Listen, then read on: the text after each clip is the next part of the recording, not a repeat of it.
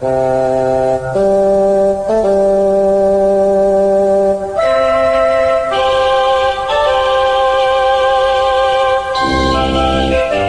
Geeks, Two Beers. Episode 39, Back to the Future.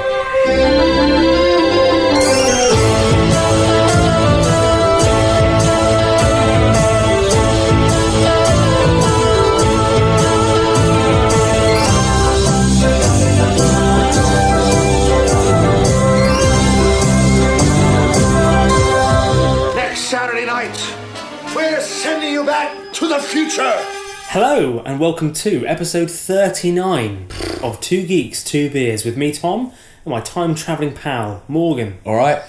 So last time you kind of spoke in depth about one of your favourite films, Predator. or if not your favourite film, Predator. Secretly Yeah. my favourite. And this time it's my turn. I mean, technically it's my second favourite film. My favourite film is Gregory's Girl, but we're never going to do an episode on that. I don't anticipate a Gregory's Girl But episode. it's my second favourite film of all time, and definitely my favourite franchise of all time. It's Back to the Future, the movie series. Oh no, wait, that's Space Precinct. Which no one has sung ever in the history of the world. So we'll start with the beers, which I've left as a bit of a surprise. So normally we have the beers Yeah. lined up. This time, Yeah. this is the first time we're doing a live reveal of the beers. Yeah. Tom's got them. I don't know what they are. I'm I've very bigged them excited. up to you Yeah. far much more than I should have done in advance. But Right. So essentially, I've got one each. They're both different. Exciting. Because I was at my local sort of wanky. It was a bar slash place you can actually buy the beers. A bar / off license. Yeah, because this is Back to the Future. We're looking for sort of brown ales. Yeah. Brown ales. So the first one is called The Nut, which you could say that Doc Brown is a little bit, and it's a hazelnut brown. Hazelnut brown. That's the first one. Yeah, I think you might have oversold this a little. And the second one is American Oak Brown, American Brown Ale Sparn Oak, whatever that means, from Siren Craft Brew. Which one would you like? I'll just have the one that I'm currently holding, The Nut. which is the Nut. Okay, let's try this live.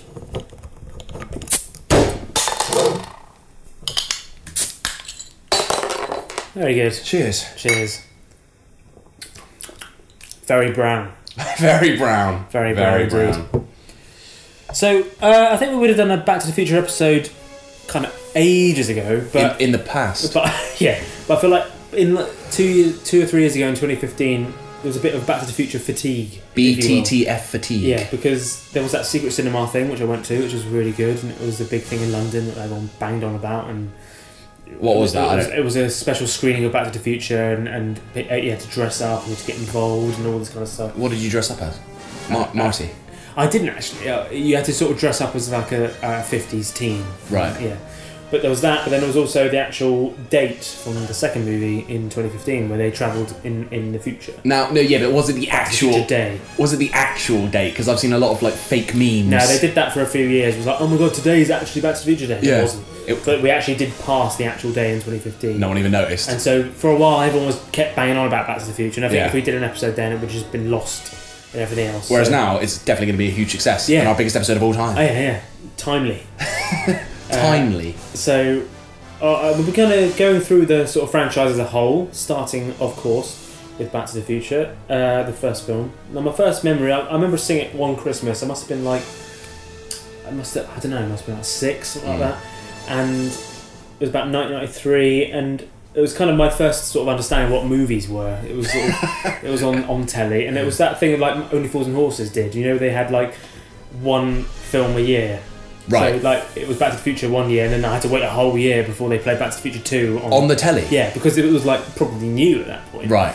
And so each Christmas, like, oh my god, it's the next Back to the Future film. Yeah. And I just bloody loved it. But I watched them on VHS over and over and over again.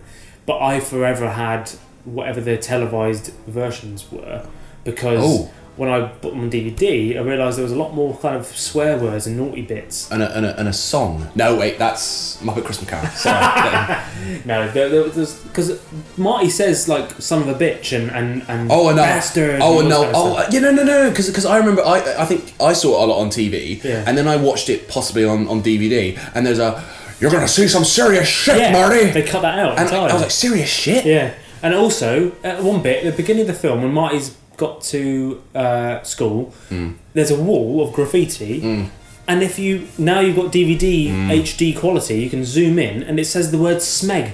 No, Smegma. Right. It's not even the Red Dwarf Smeg. We're talking like naughty kind of. Ugh. So just Back to the Future paused.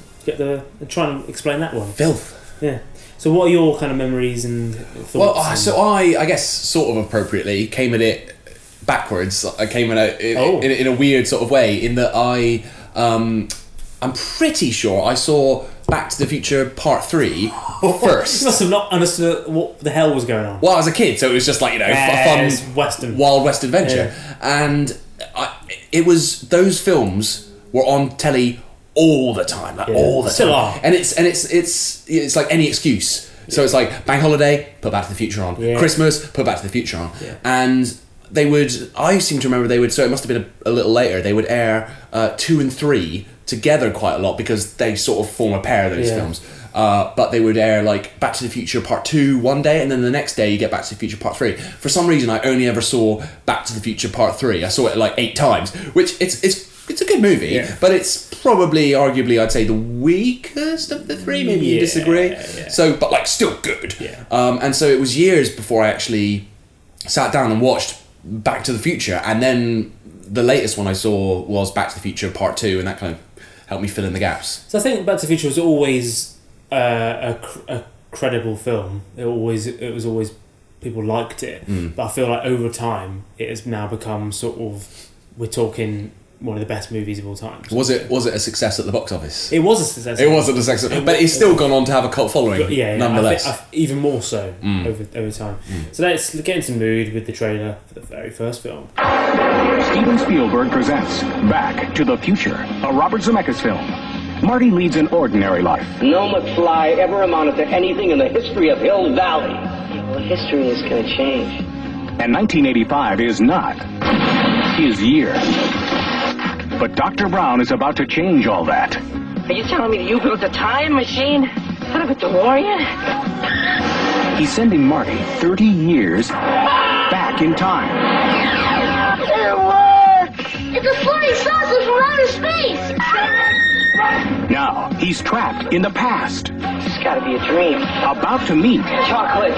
his future father. He's a baby tough. Wow! And he's making an impression on his mother. He's an absolute dream. And he can sleep in my room. Anything you do could have serious repercussions on future events. Now, he's got to make his mother and father fall in love. For crying out loud, I haven't even been born yet.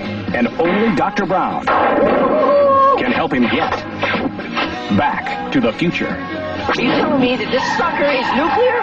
Precisely.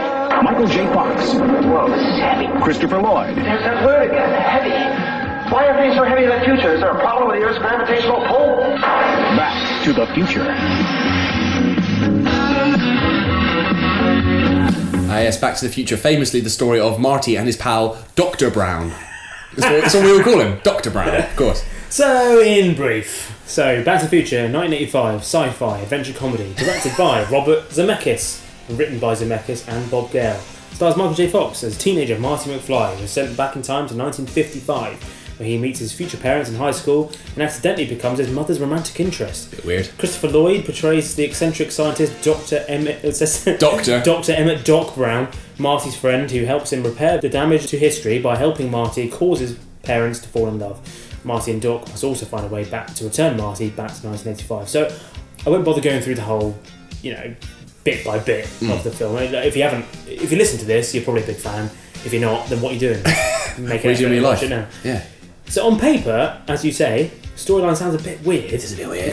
Considering the whole accidental incest. I don't think you could sort of get away with writing that in a plot now. I'm not convinced on celluloid it's entirely unweird. No. But it's sort of done in kind of a way that is sort of weirdly pure and innocent. When Charming. You watch it. You don't watch it and go, ew. It's sort of like, It's not sweet. It's not like Game of Thrones no, incest. exactly. It's a very different where kind. Everyone's really gunning for Jon Snow to shag his arm. Everyone's like annoyed if he doesn't. Whereas Back to the Future, it's like, we know he's not going to do it. Yeah. It's fine.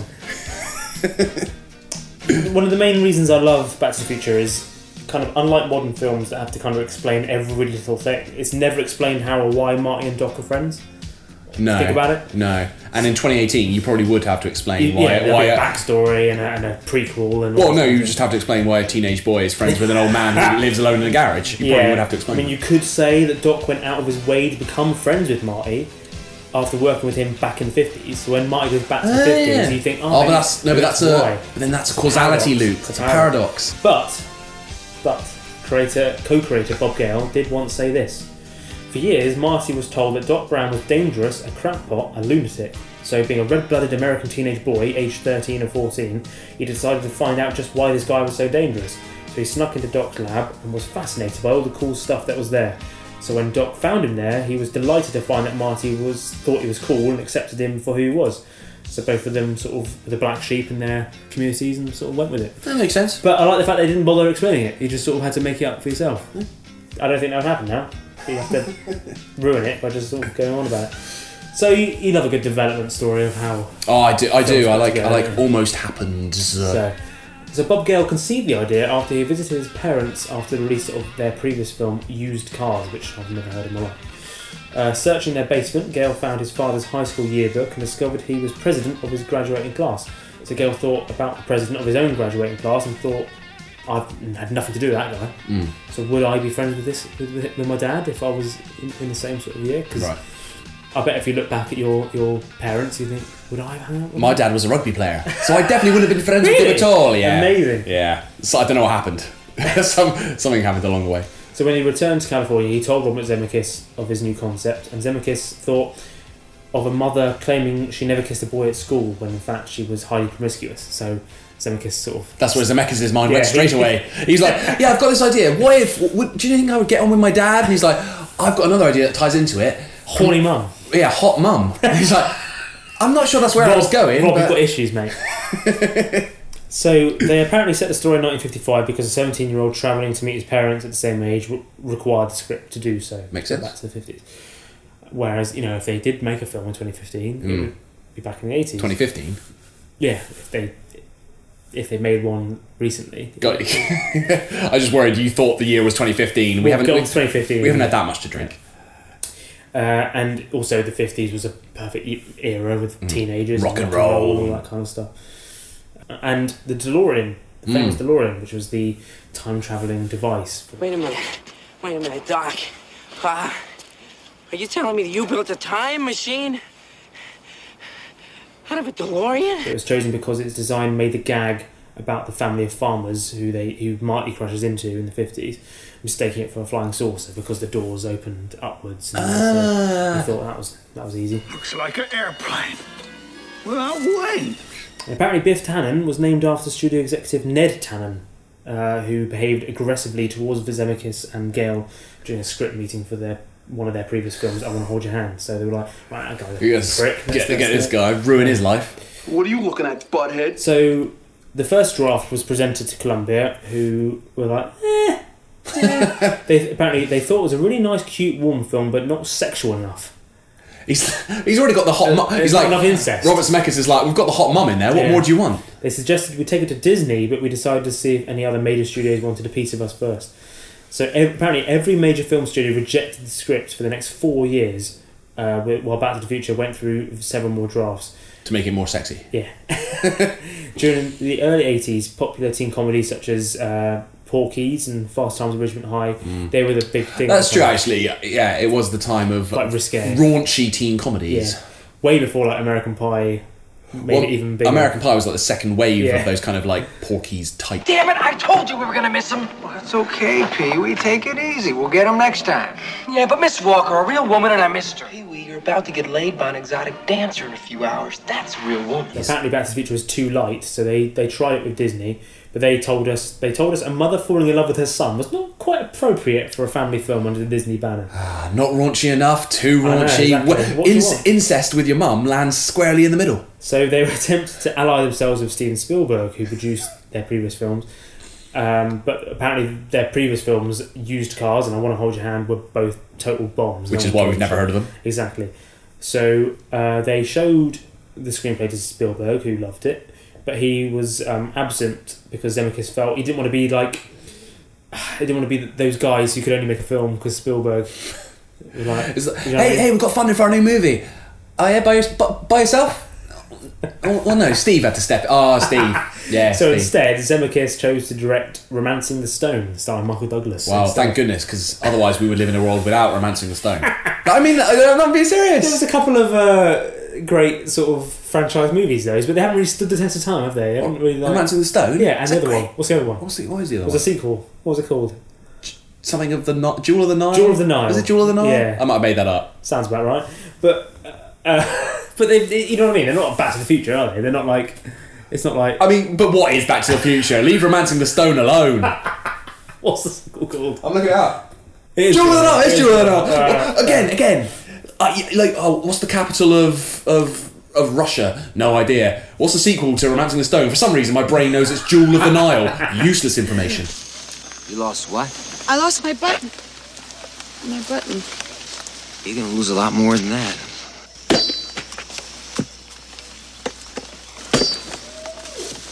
These were Italian. Now they're practical. Essentially, Zemeckis, once he made *Romancing the Stone*, and that was a relative success, we were like, right, now we can go to Spielberg. Now we can take it to him because we've proved ourselves. We've done all right. Yeah. We can do it. So, executive Sidney Sheinberg, great guy. Great name, Sidney Sheinberg. He made some suggestions to the script, changing Martin's mother's name from Meg to Lorraine. So well done him. That's one of those classic network notes, though. It's like, what do you think of the script? I love it, but her name should be Lorraine. Why? What was the name of his wife? Actress Lorraine Gray. So that's why he did it. Oh, fair enough. That's why he did it. He changed Brown's name from Professor Brown to Doc Brown. So well done him. So would he been like Prof? Yeah, Prof Brown. And he also replaced his pet chimpanzee to a dog. So Marty had a pet chimpanzee. yeah. What was that one we were talking? You did an episode where it was loads of monkeys involved in Well, Planet of the Apes. No. Oh yeah. There was one we talked recently where it was like. Was it Predator? It was like going to be a monkey in a thing? Monkeys are a recurring theme in Two Geeks. Of course, there was the Planet of the Apes episode. The Predator was going to be played by a monkey originally. There was also an original draft of Dr. No in our James Bond episode where Dr. No was a monkey. See. So Einstein was going to be a chimpanzee. So yeah, and he also wanted the title. But so he did okay here, Sheinberg. He was like, some good changes. But he also wanted to change the name of the film to Spaceman from Pluto. There's no Spaceman from Pluto in this movie. Did he know a Spaceman from Pluto? Convinced that no successful film ever had future in the title. What's he basing this on? So, appalled by that new title, Zemeckis had to go to Spielberg and go, mate. After all that, they thought they had the cred, but they had to go back to Steve and be like, Spielberg. Essentially, he dictated a memo back to Sheinberg where he convinced him they thought the title was a joke. So embarrassing him enough to drop the idea. Yeah, good one. Yeah, Sheinberg. good one, Sheinberg. Yeah. Oh, the Battle of the Bergs. Spielberg, he just owned up Sheinberg massively. So casting, you love casting. So Michael J. Fox was the first choice to play Marty McFly. All right, okay, Jennifer. What if I send in the tape and they don't like it? I mean, what if they say I'm no good? What if they say, get out of here, kid? You got no future. I mean, I just don't think I can take that kind of rejection. Jesus, I'm starting to sound like my old man. But it was committed to Family Ties. I was going to say, because wasn't it... Oh, there's another... Stoltz. It's Eric Stoltz. Because Family Ties is a weird... Again, big success at the time. Huge show. No legacy at all. Has no legacy. No one's watched it for about 30 years. Next, Alex gets hooked on a scientist who hooks him to a lie detector that hates him. I got nothing to hide. Do you see yourself as an obsessive planner? Well, I wouldn't say obsessive. Meet the girlfriend who does funny things to Alex on the all-new season premiere of Family Ties. Next. Like, I suppose in the UK it just never was a hit over here, was it? Do you know what it was lacking, probably? What? Like, a lot of classic sitcoms that still have a bit of a legacy, a bit of impact. Good catchphrase. Yeah. It's like, Different Strokes has What You Talking About, Willis, and what's our favourite? What is it? Good Times. Yeah, the sitcom Good Times, which has Dynamite! A great catchphrase. Catchphrase comedy, underrated. Family Ties does not have a catchphrase. Exaggerated sense of one's own importance. That couldn't be anybody in this family. What the folks said. Holiday season has just begun. And here is your favorite son, Kid of Dynamite. So, with apparently Meredith Baxter, who was his co-star on maternity leave, they refused to allow Michael J. Fox time off work to do the film, so couldn't do it. So they cast Eric Stoltz instead, and they were impressed with his work. They thought it was good, but for whatever reason, after a amount of time, Zemeckis determined that Stoltz had been miscast. They realised that reshooting the film would add $3 million to their already $14 million budget. They were like, gotta do it, sorry, gotta recast it. Do you reckon Stoltz now is like, yeah, it's like, a little bit. I know I'm the drug dealer guy from Pulp Fiction, but like, I'd rather be Marty McFly. I know I'm in Anaconda, but I'd rather be Marty McFly. So let's watch a little bit of them talking about the whole Stoltz thing. The Stoltz scenario. We were given a mandate that we had to make the movie by a certain date. And if we didn't make the movie by a certain date, they would cancel the movie. So being a young and a hungry filmmaker, and maybe having a bit of an inflated ego, I thought, well, I can make this work. So, as you do when you're making a movie, you finally make a decision, and that first decision was to go with Eric Stoltz. We shot for 5 weeks with Eric. He was totally professional, but there was just something missing. He's a magnificent actor, but his comedy sensibilities were very different than what I had written with Bob, and he and I just never were able to make that work. And he showed me the first 5 weeks of footage cut together, and he just said, I don't think we're getting the laughs that I was hoping we would get. And I looked at Bob, and I realized that he was absolutely correct, and I said, Bob, what do you want to do? So I had to make this horrific decision, which was very heartbreaking for everybody. But luckily, I was able to convince the studio to let me reshoot 5 weeks of work. Michael J. Fox, he's the guy you go to for the laughs. Stoltz, he's more Mask. He's more The Fly 2. He's not the guy you go to for the big chuckles. So you couldn't see it there, but we just watched little clips of Eric Stoltz in scenes like the diner scene where he meets his dad. And it's shot for shot the same. Yeah. It's actually, he looks remarkably like Michael J. Fox. But even just from watching still images, it clearly wasn't as good. Clearly wasn't as good as Michael J. Fox. So made the right decision. I think you wonder if they'd be brave enough to do that now. If it's like too much money. Joel Kinnaman, Jai Courtney, they're not delivering the goods. Let's get someone in who's actually charismatic. So Fox's schedule was opened up in January '85 when his co-star Baxter returned following her pregnancy, and the crew made a deal that Fox's main priority would be Family Ties, and if a scheduling conflict arose, they would win. It's like you say, Family Ties now has no legacy. Imagine if Family Ties had prevented Back to the Future. Yeah. Same thing as like, no, Pierce Brosnan, you can't play James Bond because of Remington Steele. It's like, who the fuck gives a shit about Remington Steele? Exactly. You're not only a nationally known detective, you're an international hero. Well, let the shoe fits, Laura. Only a joke. So, following Stoltz's departure, Fox's schedule, he made an effort with this film. So, during weekdays, it consisted of him filming Family Ties in the day. He filmed them simultaneously? Yeah. So, in the daytime, he'd do Family Ties, and then Back to the Future from 6:30pm to 2:30am. So, averaged about 5 hours sleep each night. During Fridays, he shot from 10pm to 6 or 7am, and then moved on to film exterior scenes and all that kind of stuff. But he said, it was my dream to be in the film and the television business, although I didn't know I'd be in them simultaneously. I like to think that some sort of divine thing was going off in his head going, it's worth it, trust Or me. he just knew that if he dropped out, they'd get Jason Bateman in or something. Jason Bateman. Like Teen Wolf 2. But Marty was a personal hero of mine because he's not the tallest of men. I thought you were going to be like, he's cool, he doesn't care what anyone thinks of him. Great. But it was just like, Michael J. Fox is short. Because at no point was it a problem for him. He was a short guy, but he was going out with a hot chick. Yeah. He was a great guitarist in a rock band. He could skate. He did that awesome thing where you skate, but you hold on to the back of like a truck. I always wanted to do that. Yeah. Just a great guy. Yeah, just a great guy. Just wanted to be. It's a great wee little guy. Yeah. So Christopher Lloyd cast as Doc Brown, and he was apparently the second choice. The first choice, John Lithgow. He was unavailable. Interesting. I think Lithgow would have been good. Lithgow's good and everything, but Lloyd is obviously Doc Brown. I'm from the future. I came here in a time machine that you invented. Now I need your help to get back to the year 1985.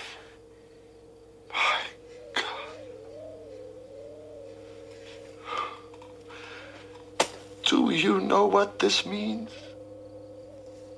In It means that this damn thing doesn't work at all. Christopher Lloyd, though, is another Max von Sydow. He's someone who's always been Yeah. old. I guess because he was made up to look old Yeah. in Back to the Future, but he's someone who has always been old and is still an old man. Apparently, he originally turned down the role, but changed his mind after reading the script and the persistence of his wife. Nagging. Yeah. Oh, stop yakking in my ear about Back to the Future. But also, he turned down the role, he accepted it after reading the script. Yeah. Well, yeah, obviously. Read the script, Chris. Come on. Apparently, Doc Brown's notable hunch came about because of us at 6'1", he was considerably taller than Fox's 5'5". I'm taller. I'm tall. I'm 5'6". Yeah. I'm taller than Michael J. Fox in his prime. You were vaulted that particularly low bar. And so they needed to look closer in height. So right. he had to sort of hunch. Crispin Glover played George McFly. Zemeckis said Glover improvised much of his nerdy mannerisms. Director joked he was endlessly throwing a net over Crispin because he was completely off about 50% of the time. Lorraine, my density has brought me to you. What? Oh, what I meant to say was... Wait a minute. Don't I know you from somewhere? Yes, I'm George McFly. I'm your density.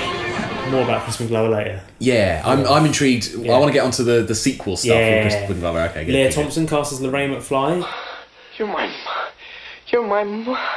My name is Lorraine. Lorraine Baines? But you're so thin. Just relax, Calvin. You've got a big bruise on your head. Where are my pants? Over there? On my hope chest?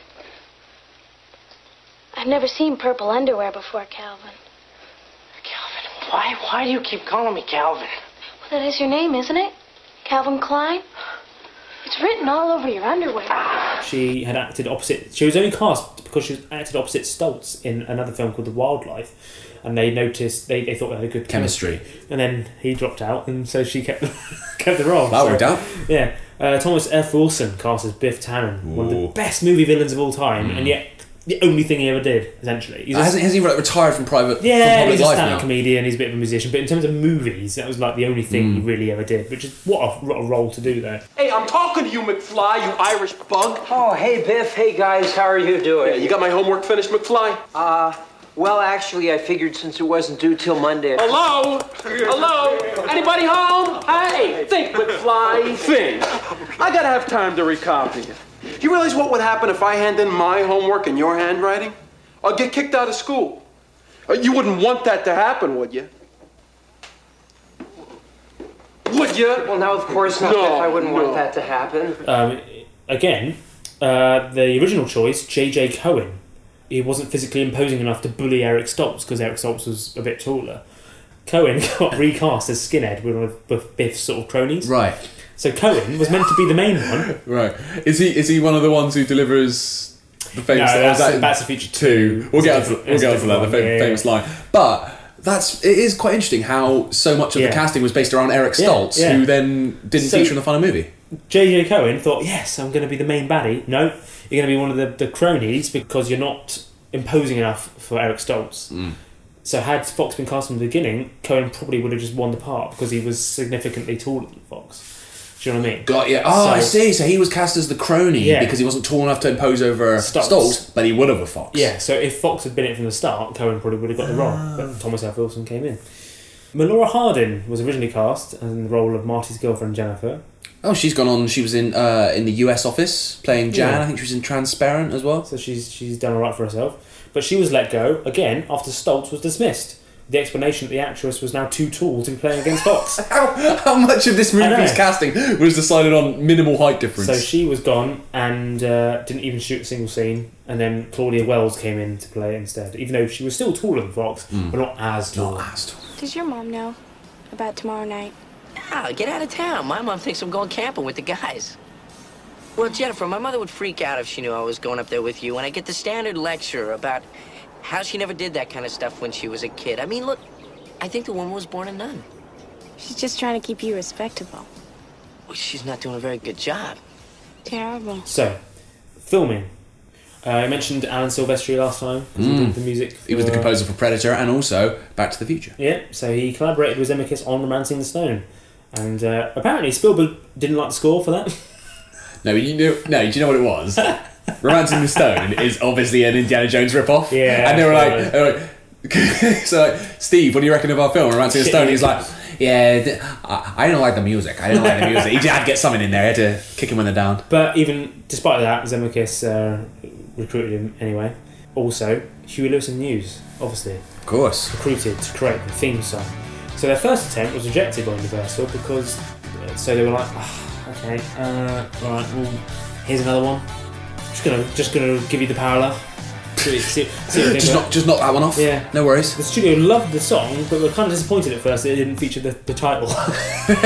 It's Back to the Future. It doesn't scan. No. It doesn't scan. So the studio were like, okay, well, we're just gonna have to sort of send memos to radio stations going, okay, it doesn't say Back to the Future, but it's for Back to the Future, so please mention Back to the Future. But like a lot of great movie songs don't feature the name of the song. It's not like Seal sang Batman Forever or Bryan Adams saying Everything I Do Prince of Thieves. It's because I'm Robin Hood. Yeah, it's fine. But they also did Back in Time, great song at the end credits, Yes. which sort of sums Ties up in the whole time travel thing.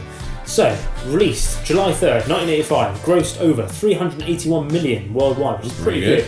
The highest grossing film of 1985. The highest. It won 1 Academy Award for Best Sound Effects. I bloody love that sound effects. As well as receiving 3 additional Academy Award nominations, 5 BAFTA nominations, and 4 Golden Globe nominations. Boom. Didn't win any of them, but it had a lot of nominations. A lot of nominations. And again, you look back at 85 and think, what else came out in 1985? Okay. What won the Oscar? What was Best Picture of 1985? Be like, yeah, it's pretty good actually. Amadeus. I mean, fine. It's catchy. Is it? But was it as good as? Is it as good as Back to the Future? It's not, is it? I'd argue not. Back to the Future 2. Yes.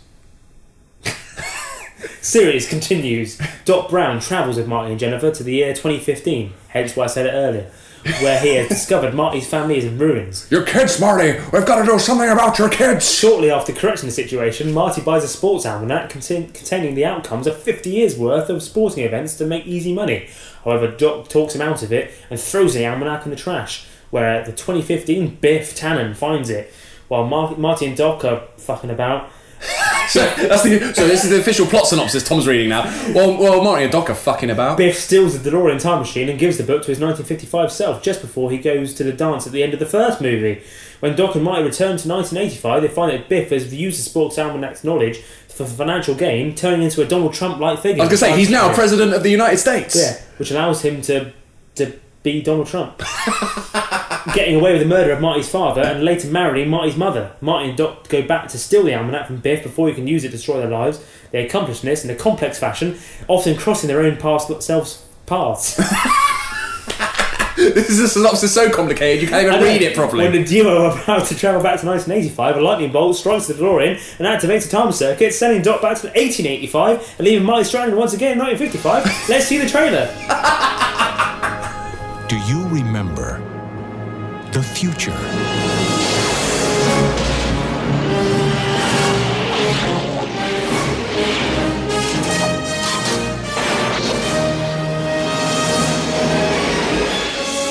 You've got to come back with me. Where?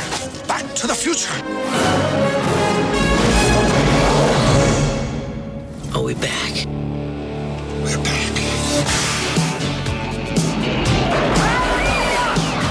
What do you mean we're in the future? October 21st, 2015. Marty, we're going to be able to see our wedding. Wow. The future. I gotta check this out, Doc. Look what happens to your son. He's a complete wimp. Don't talk to anyone. You've been looking, Bob. Hey, look! Don't touch anything. I need to borrow your hoverboard.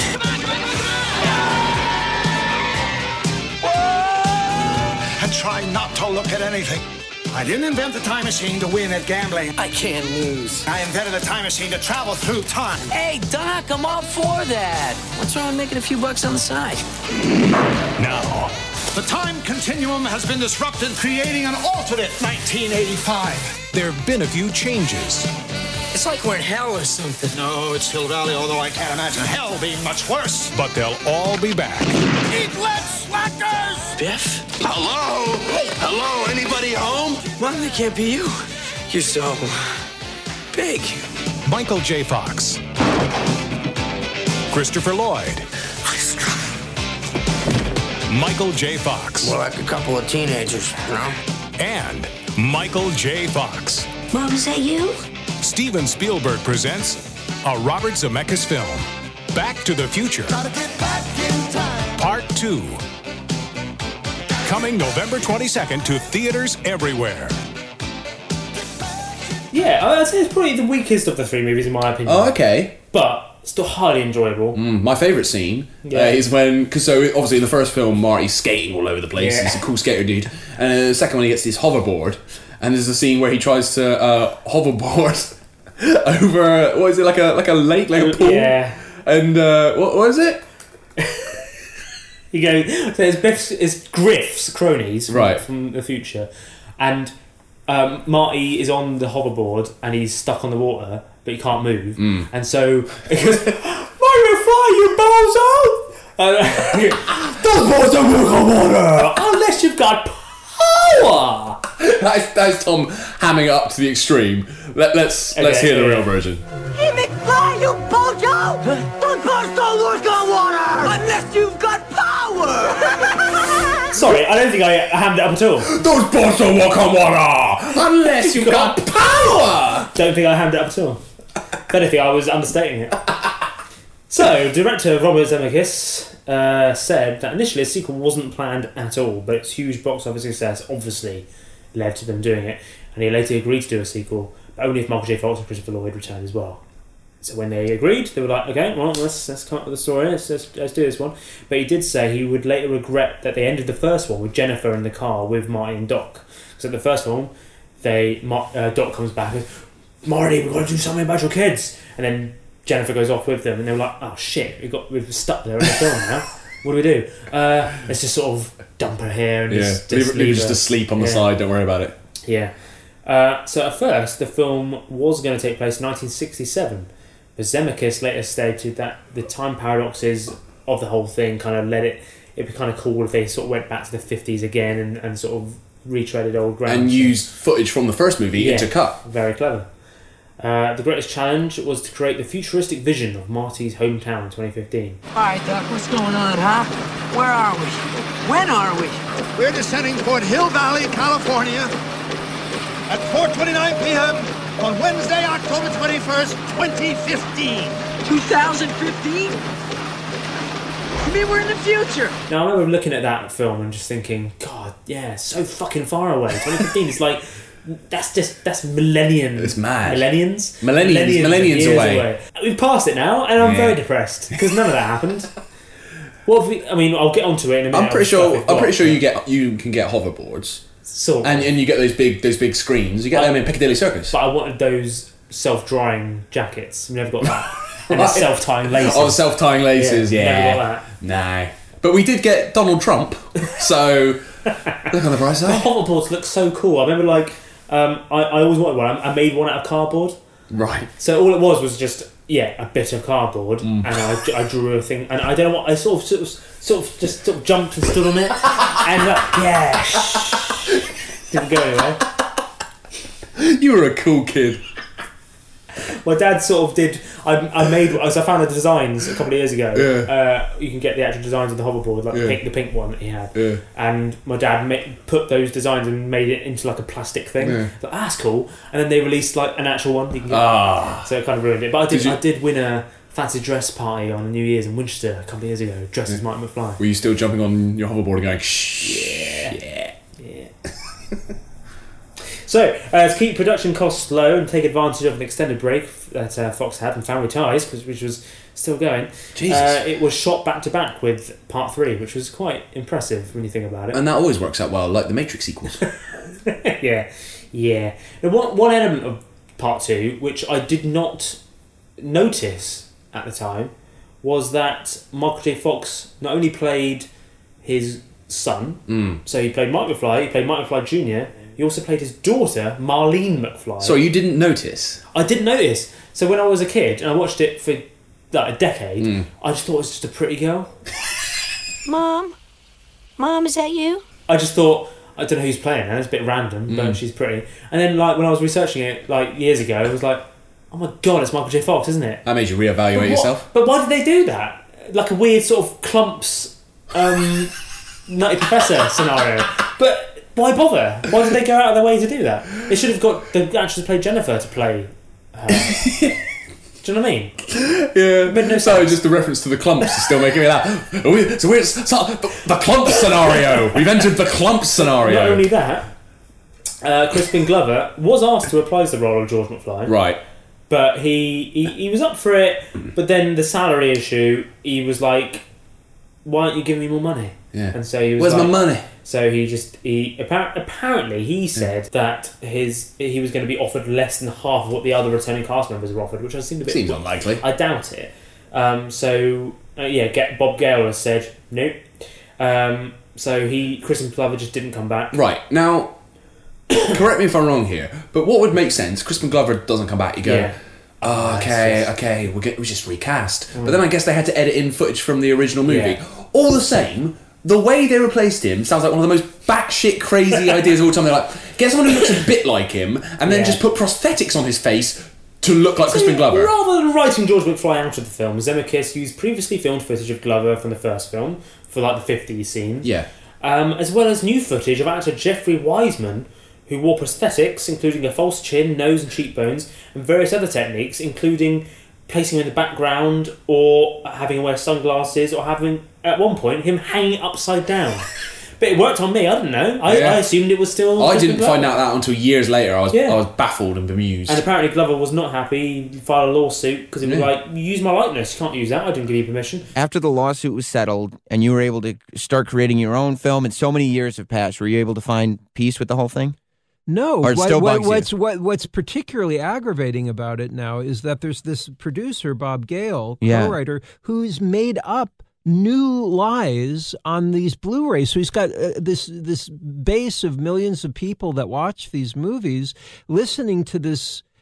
He said that the reason I'm not in the film is because I asked for the same money that Michael J. Fox was getting for the second movie. That is as false as the prosthetics that were put onto this other actor's face to make them up to look like me. And it's the exact same kind of spiteful, mean-spirited creativity. He is a creative person.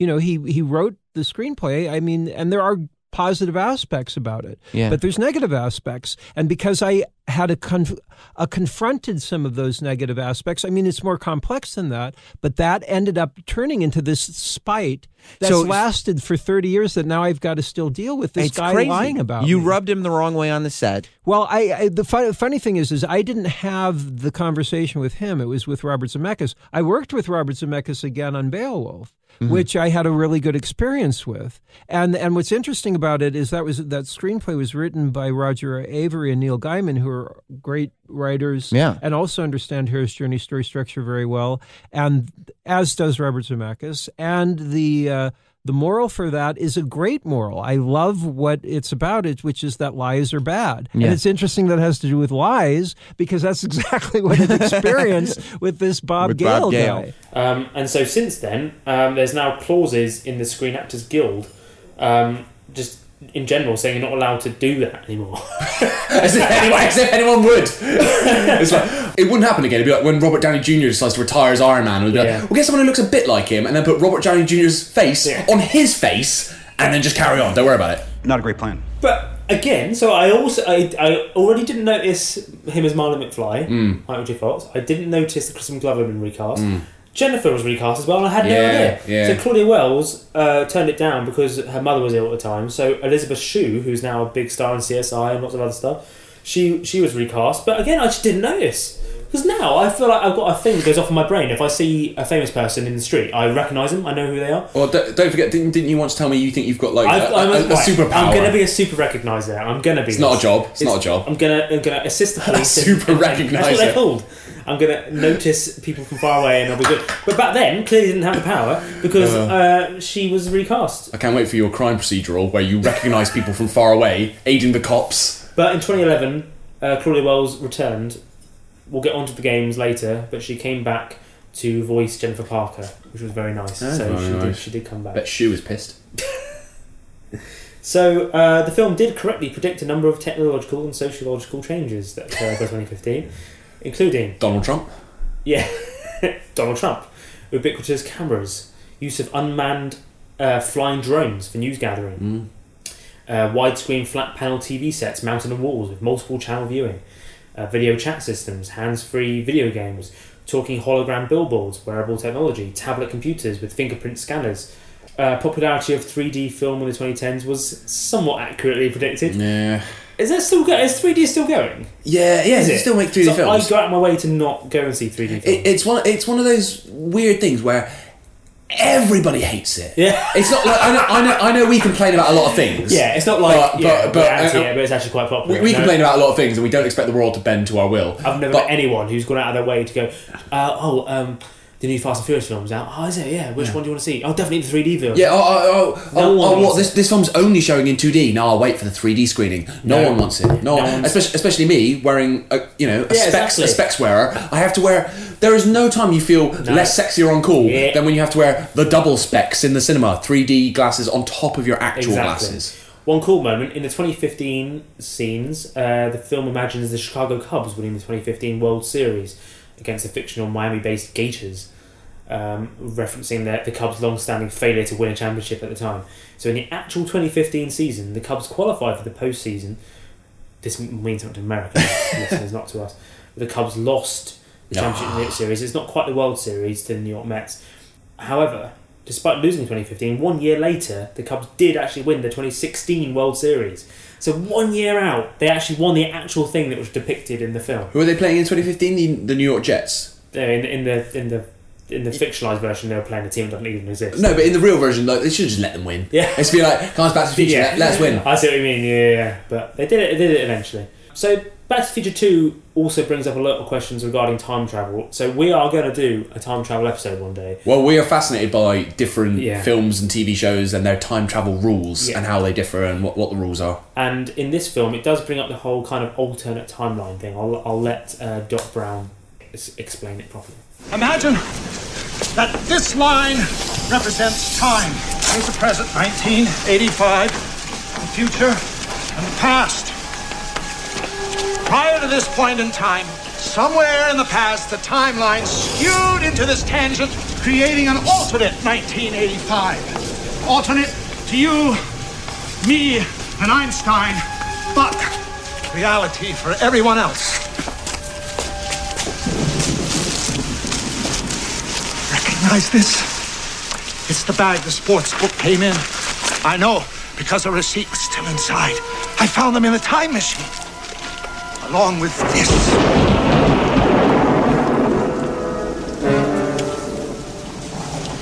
It's the top of Biff's cave. I mean, old Biff from the future. Correct. It was in the time machine because Biff was in the time machine with the sports almanac. Holy shit. Wibbly wobbly, timey-wimey stuff. So does that mean what's happened in the first movie when Marty got back? Yeah, and the sort of morally dubious end scenes where he sort of rewrites how his parents are. Yeah, because it's that thing of, does he still have the same memories? Because surely his whole life will be different. Yeah, but Marty is, if it's anything like the Doctor Who rules, Marty is out of time, so he is sort of preserved from changes to the timeline. So he has no memories of what his actual life is now. No, so that would be weird, wouldn't he? He has to adjust to everything being different. Suddenly two different memories all at once. Well, maybe, but I always presumed if you're out of time, in a time machine which is outside of time, when you return, you're. So how do you just replace the Marty that had been there technically this whole time? Do you know what I mean? I think you kind of like phase in, or maybe it's like Rick and Morty where you have to like kill them and take their place. All right, Morty, here we are. Oh my God, Rick! Is that us? We're dead! What is going on, Rick? I'm freaking out! Calm down, Morty. Look at me. Calm down, Morty. Take it. No, I can't do it. You gotta calm yourself, Morty. Morty, calm down, Morty. Morty, you gotta calm down, Morty. Morty, will you listen to me, Morty? Shut up and listen to me. It's fine. Everything is fine. There's an infinite number of realities, Morty, and in a few dozen of those, I got lucky and turned everything back to normal. I just had to find one of those realities in which we also happen to both die around this time. Now we can just slip into the place of our dead selves in this reality, and everything will be fine. We're not skipping a beat, Morty. There's actually a really dark scene after the end of the first Back to the Future movie where Marty has to like bludgeon his other version to death. I can't wait to when we do the time travel episode because we're going to go long on all the different rules and figure out our personal favourite one that makes the most sense. We'll enjoy it, no one else will. No one else will. Back to the Future 3. So, after finding out that Doc Brown is trapped in 1885, Marty sets out to find the 1955 Doc to help him fix the DeLorean, which has been waiting for him in a mine shaft for 70 years, just go with it, and restore it to working order. Learning that Doc gets shot in 1885 by Biff's great-grandfather, Buford Mad Dog Tannen, Marty travels back in time to save Doc, who has become a blacksmith, and bring him back to the future. Arriving in the middle of a melee between the United States Cavalry and American Indians, an Indian arrow pierces a hole in the DeLorean's fuel line, emptying the gas tank and rendering the engine useless. Doc falls in love with schoolteacher Clara Clayton and considers staying in the past. Marty must convince Doc to come back with him and find a way to get back to his time before it's too late. After several dramatic action scenes involving using a speeding locomotive to push the DeLorean to 88 miles per hour, Marty returns to 1985 without Doc Brown, who stayed behind with Clara in 1885. When the DeLorean appears in 1985 on the same train track as planned, a modern train destroys the DeLorean. Marty worries that Doc has been lost in the past forever when suddenly Doc Brown appears in a new time machine modelled after the locomotive. How did he make it back then? Don't worry about it. He introduces Jennifer and Marty to Clara, to whom he is now married, and his two sons, Jules and Vern. Doc's last words of wisdom is that nobody knows their future, so they must make it a good one. The locomotive flies across the sky and disappears, ending the trilogy. Here's the trailer. Oh, let's watch the trailer. From out of the west, in a cloud of dust, a thunder of hooves, and a mighty... Great Scott. I know, this is heavy.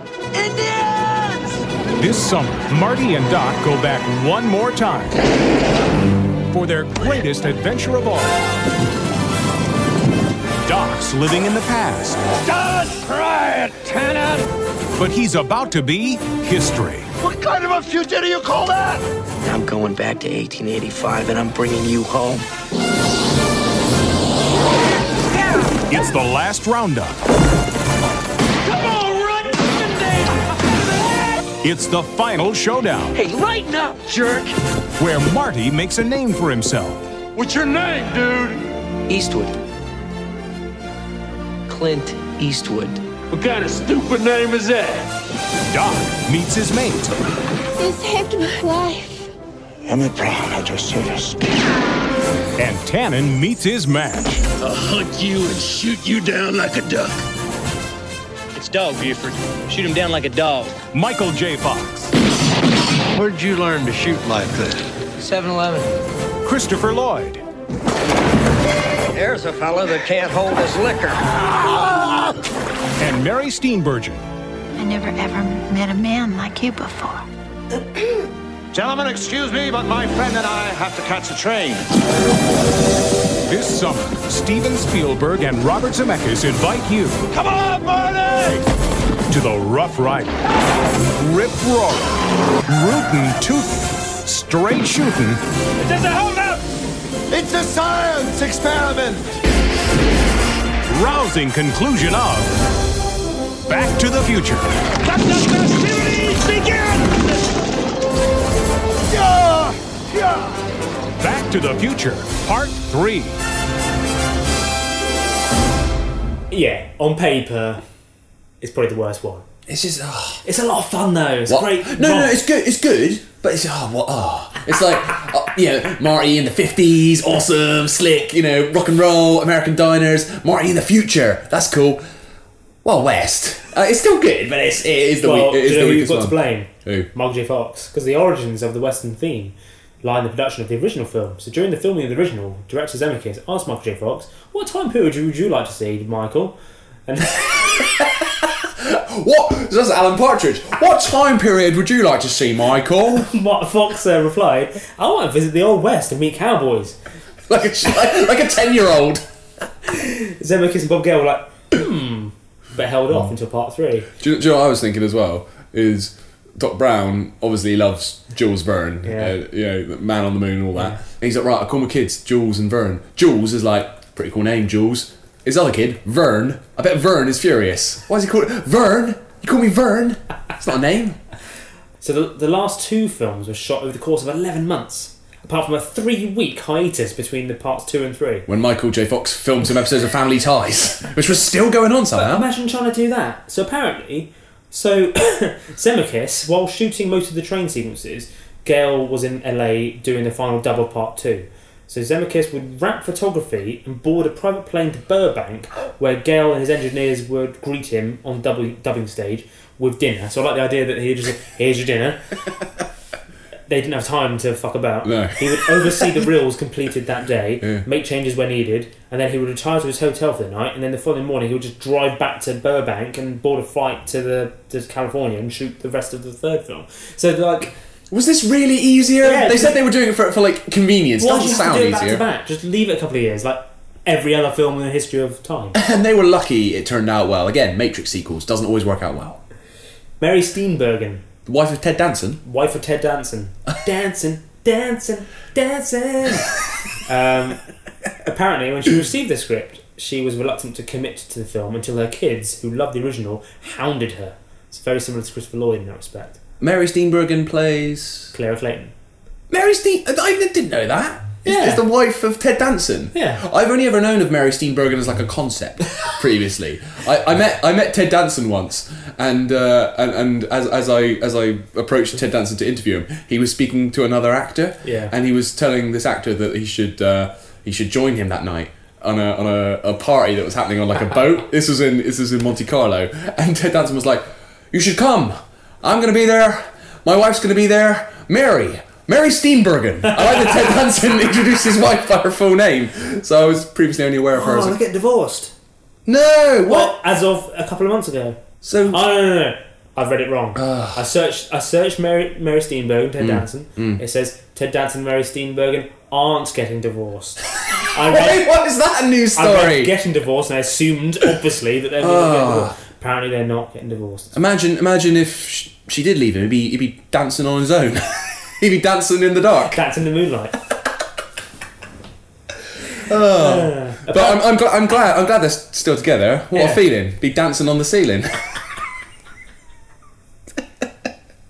Sorry, let's talk about Back to the Future. Apparently Christopher Lloyd shared his first on-screen kiss ever in this film, so it took him a while, but it got there in the end. I like the fact that this film also starred veteran Western film actors Pat Buttram, Harry Carey Jr. and Dub Taylor as 3 saloon old-timers. Now Buttram you'll know best as for his voice work, he played the Sheriff of Nottingham in the Disney version of Robin Hood. The best screen version of Robin Hood. Take a look and see what just breezed in the door. Why, I didn't know the circus was in town. Must have got that shirt off on the dead Chinese. And also, the music band that performed in the West, played by ZZ Top. Really? Yeah. Mm-hmm. Famously, two of them got beards. The one that hasn't got a beard, called Beard. Do you know that? I didn't know that. Yeah. His surname was Beard, and the one who hasn't got a beard. Ironic. So that's all 3 films. Still plenty to talk about, though. Well, yeah, I thought we blazed through that. I thought I was going to relax then. Future for Back to the Future. Robert Zemeckis, who has approval of all films in the Back to the Future franchise. He's basically said, nah. Fuck you. Because 100% it would have been remade by now. Definitely. It would have been a TV show. I hate to say it, if Michael J. Fox hadn't sadly got Parkinson's and he was 100% well, guaranteed they would have done it. The studio bosses would have convinced Zemeckis to have done it. They would have all been well enough and they would have just done it. No, but they would do a reboot with like Zac Efron as Marty. Christ, imagine. Yeah, so Zemeckis has said he'll block all attempts to do any kind of remake or reboot of the original film. My boy, Zemeckis. And Bob Gale has said he didn't ever wish to see the film without Michael J. Fox playing Marty McFly, and acknowledging that his current health condition would make it impossible. He said, the idea of making another Back to the Future movie without Michael J. Fox, that's like saying, I'm going to cook you a steak dinner, but I'm going to hold the beef. Good. In a USA Today interview in 2015, the day of Marty McFly's arrival in the future, Christopher Lloyd said that he would consider making a 4th film under the condition that the original cast and creative team returned. along with a story worth telling. So. Yeah, and we want actual Crispin Glover, not just someone wearing his face. Exactly. in a terrifying Texas Chainsaw Massacre scenario. But there has been a sequel of sorts. Go on. The cartoon TV series, which I have never seen in my life. It lasted 2 seasons, each featuring 13 episodes. It ran on CBS from September 91 to December 92. And although it takes place after the movies, Bob Gale has said that it is not in any way in the continuity of... It's not canonical. Yes. Do you want to see a trailer or the intro? Go on.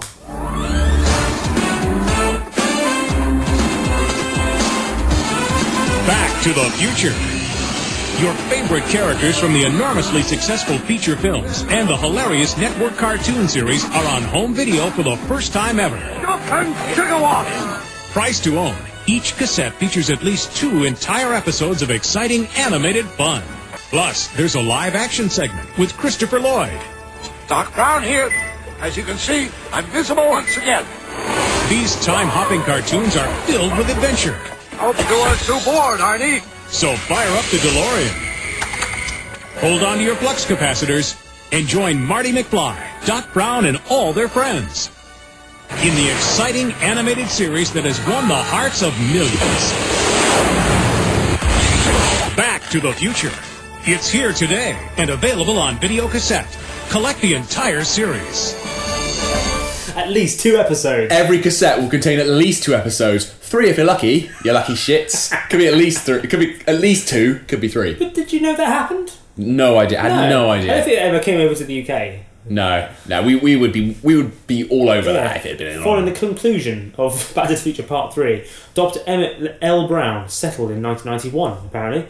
So he just comes back to 1991 in this cartoon series. So at the end of the 3rd film, he's just living in 1991. What about Clara? With Clara and their sons, Jules and Vernon, and Family Dog Einstein. They made an effort. Come on. Living in the same farmland where Clara lived in 1885. As with the films, time travel was achieved through the use of a modified DeLorean, which has previously been rebuilt after it was redestroyed. Redestroyed? After it was destroyed. How? Don't worry about it. What's happened to their time-travelling train? Although Marty McFly is the show's main star and Jennifer Parker makes occasional appearances, the show focused primarily on the Brown family. It's like the Chewbacca thing of the Star Wars Christmas special. So Marty's not even in it. So he's in it, but it's kind of focuses on Doc. Biff, the film's villain, Biff Tannen, also appeared from time to time. In addition, relatives of McFly, Brown, and Tannen families appeared in the past or future parallel time zones visited. Unlike the films, which took place entirely in Hill Valley and the surrounding area, the series frequently took the characters to exotic locations. And at the end of every episode, Doc Brown would appear to do an experiment, often related to the episode's plot. So Thomas F. Wilson and Mary Steenburgen were back. So Mary Steenburgen actually voiced Clara again. Thomas Wilson voiced Biff, but that was it. That was it. Lloyd appeared in live action sequences, as you saw in that, but not to voice the actual character. But if he's doing the live action sequences, why could he not do the voice? Who did voice Doc Brown? Go on. Dan Castellaneta. Clarinet. Homer Simpson. Homer Simpson. Yeah. Wow. James Tolkan also featured. He played Strickland in the original movies. He came back, but he didn't voice Strickland. Who did he voice? Just random character. So he was back. So yeah, I just like the fact that existed as a thing, but it wasn't official canon. Oh, there you go. It's a little gem. Yeah. There were also lots of games over the years. Telltale Games released a great one in 2010, the closest you can possibly get to an official sequel, and I really love playing this. Bob Gale actually assisted in writing the game's story. Michael J. Fox and Christopher Lloyd allowed their likenesses to be in the game. which is important, as we know, under SAG rules. Yeah. And Lloyd also provides the voice of Doc, while AJ Locascio played the role of Marty, but Michael J. Fox did appear to voice 2 cameo roles in the final episode. He played not only future versions of Marty McFly, but his forefather William, which is quite nice. Yeah, nice. So again, I won't go into the plot too much. It's well worth playing the games. They capture the kind of mood and comedy and all sorts. They've got the music and everything. But yeah, I'll play you now a little clip from the film so you get what I'm talking about. Let's have a taste. I'm telling you, this sale is a joke. Doc's only been gone for a few months, and I happen to know... Well, you know him better than I do, son. But the bank is within its rights to sell off his stuff. Doc, where are you? As you are well aware, time travel is an inherently risky activity. There's always a possibility that I could land in trouble sometime. You come to my rescue in the past. Or was it the future? Anyway, when you get there, I'm sure you'll figure out what to do. Good luck.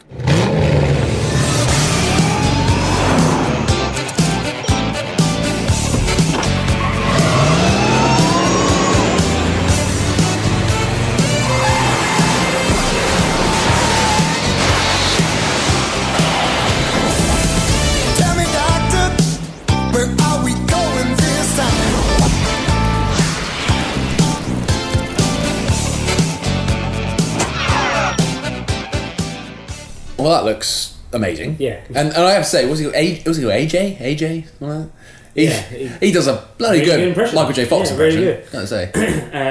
Get them now on PS4 and all that kind of stuff, so well worth playing. In 2015, I had no idea this happened. Doc Brown Saves the World was a direct-to-video short film directed by Robert Zemeckis and starring Christopher Lloyd. What? So the short is featured on the 2015 Blu-ray and DVD release of the Back to the Future trilogy. It was written by Robert Zemeckis and Bob Gale, with music by Anne Silvestri. So Emmett Brown is in an undisclosed location outside Hill Valley.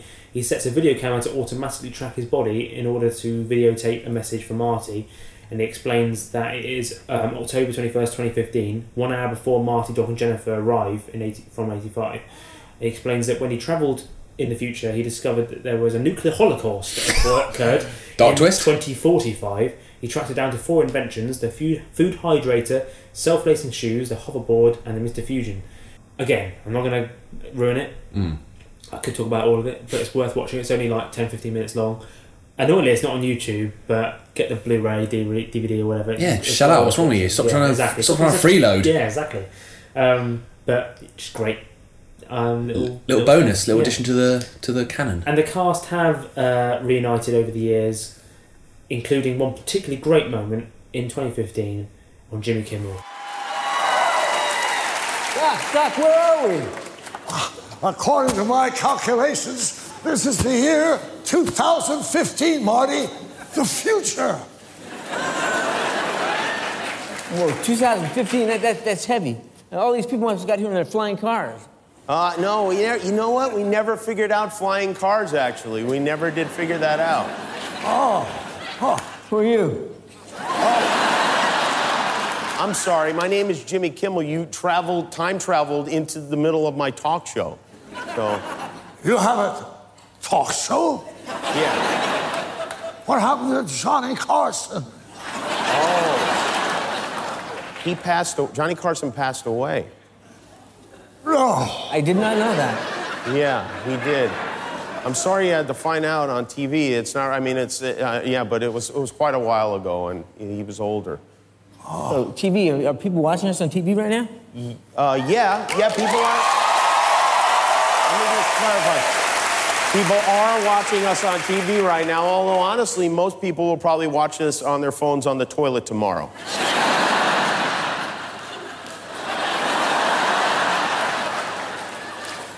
That's gross. It's better than it sounds. Not so terrible. It's really actually kind of fun. So, you haven't invented flying cars yet? No, we have not. Yeah. You at least have hoverboards? They call them hoverboards, but they're not really hoverboards. Yeah. Did you achieve peace in the Middle East? Oh, no. Beautiful scene together again. Mate, you would have. If I was there, urinated yourself. Yeah. Covered yourself in piss. If you were there. I don't know what I'm driving at here. What I'm trying to say is you would have been very excited. Facts. You like facts, don't you? I love facts, mate. Yeah, we'll have a few facts. So, Christopher Lloyd only ever has one scene with Leah Thompson in all 3 films. Johnny Depp auditioned for Marty, while Dudley Moore and Jeff Goldblum were considered for Doc. Really? So, whether I take that as realistic or not, I don't know. Johnny Depp wasn't as good as Eric Stoltz. No. I wonder, what's Depp's height? How would that have panned out? Like, who would have lost their roles? Who would have kept their roles if it had been Depp? Michael J. Fox is 3 years older than on-screen dad Crispin Glover and just over a week younger than on-screen mum Leah Thompson. Hill Valley's town is located at a backlot at Universal Studios and has been used for many other films and TV shows, including To Kill a Mockingbird, Knight Rider, Gremlins, Batman and Robin. Batman and Robin? Or Batman and Robin? And Robin. Batman and Robin. Buffy the Vampire Slayer and Bruce Almighty. I'm going to show you a photo just so you understand what I'm saying. I frequently don't. So, see, that is a picture of Jim Carrey running about, and you can see the clock tower in the background. It's the exact same set. It's just been there for like decades. Yeah, just used for lots of other films. Fascinating. Very strange. Billy Zane made his first film appearance in Back to the Future. I love Billy Zane. You know I love Billy Zane. Yeah. While Elijah Wood debuted in part 2 as the little kid playing the computer game. Yes, he did. Pre-North. And little nerdy fact, there are actually 4 DeLoreans in 1955. So you've got the first one that Marty travels back with. Boom. The one that Old Biff uses in part 2 to come back with. The one that Marty goes back again with in part 2. Boom.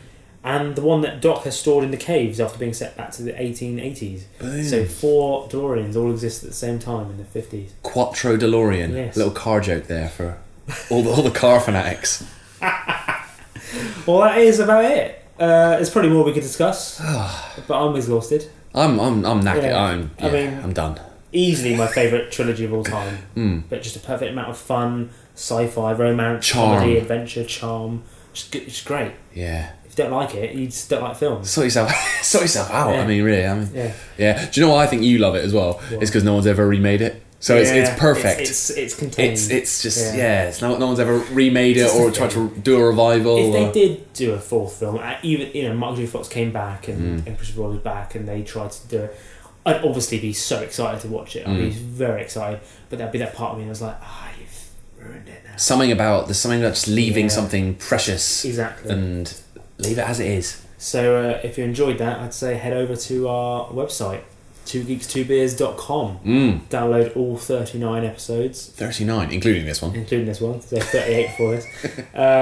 And go on our social channels. Yes, which is 2 Geeks Cast on Twitter, Facebook, and Instagram. Yes. Mostly just pictures of us drinking beer, and who wouldn't want to see that? So check us out on social. And please head over to iTunes as well to give us a rating, because we love it when we see that. We love a little. It helps a lot. I love a little rating, little review, 5 stars, obviously. Yeah. What else would you give us? Why would you be cruel? Why are you weird about it? Don't be weird. Just give us 5 stars. So what are we doing next time? Well, we are doing our second in our irregular series of episodes that focus on just one person. Yeah. So we did our Keanu Reeves episode. Yeah. I think we can all agree that was a big success. Yeah. And next time I'll be hosting a Bruce Lee episode, delving into the filmography of Bruce Lee, his movies, his sadly quite short-lived movie career, but also the impact he had and some of the just quite bizarre sort of cultural impact that he had as well. So we'll be delving into that in the next episode of 2 Geeks, 2 Beers. So we're going to end. I'm actually going to kind of let you choose what music to end with. Oh, interactive. I'm not going to do Busted's Year 3000, even though they mentioned the flux capacitor.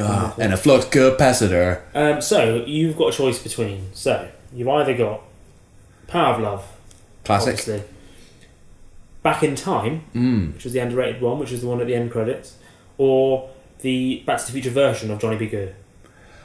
I want to hear Johnny B. Good. Yeah. Yeah. The Back to the Future version, not Chuck Berry. No, I want to hear. You gotta hear this. I'm doing the little phone thing with my hands.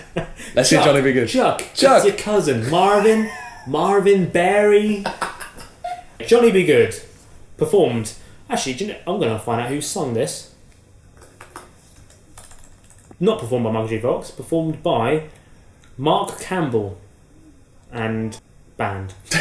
Cheers. So cheers to that. Cheers, Mark and band. Yeah. That was some serious shit. Alright, this is an oldie, but well, it's an oldie where I come from. All right, guys, listen to this blues riff and B. Watch me for the changes and try and keep up, okay?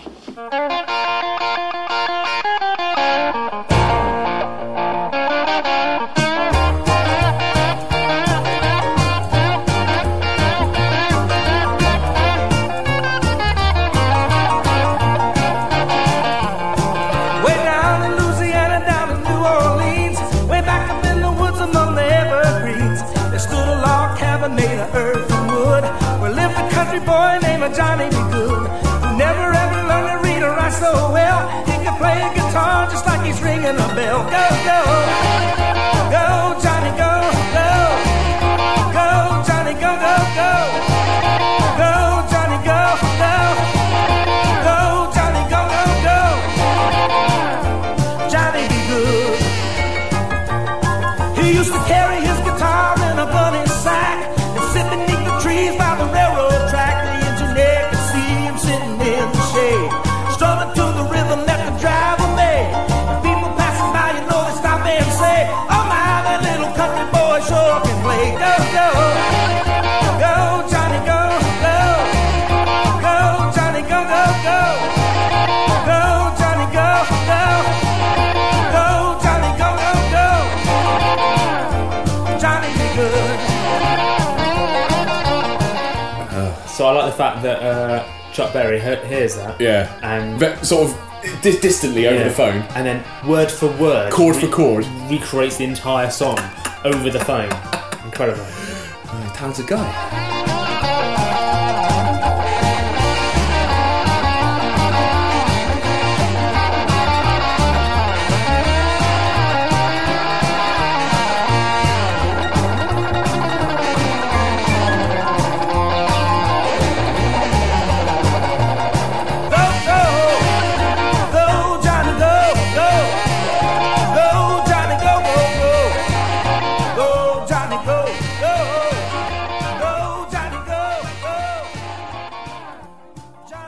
So, agreeing to produce it, Spielberg set it up with his company, and that's where it all started.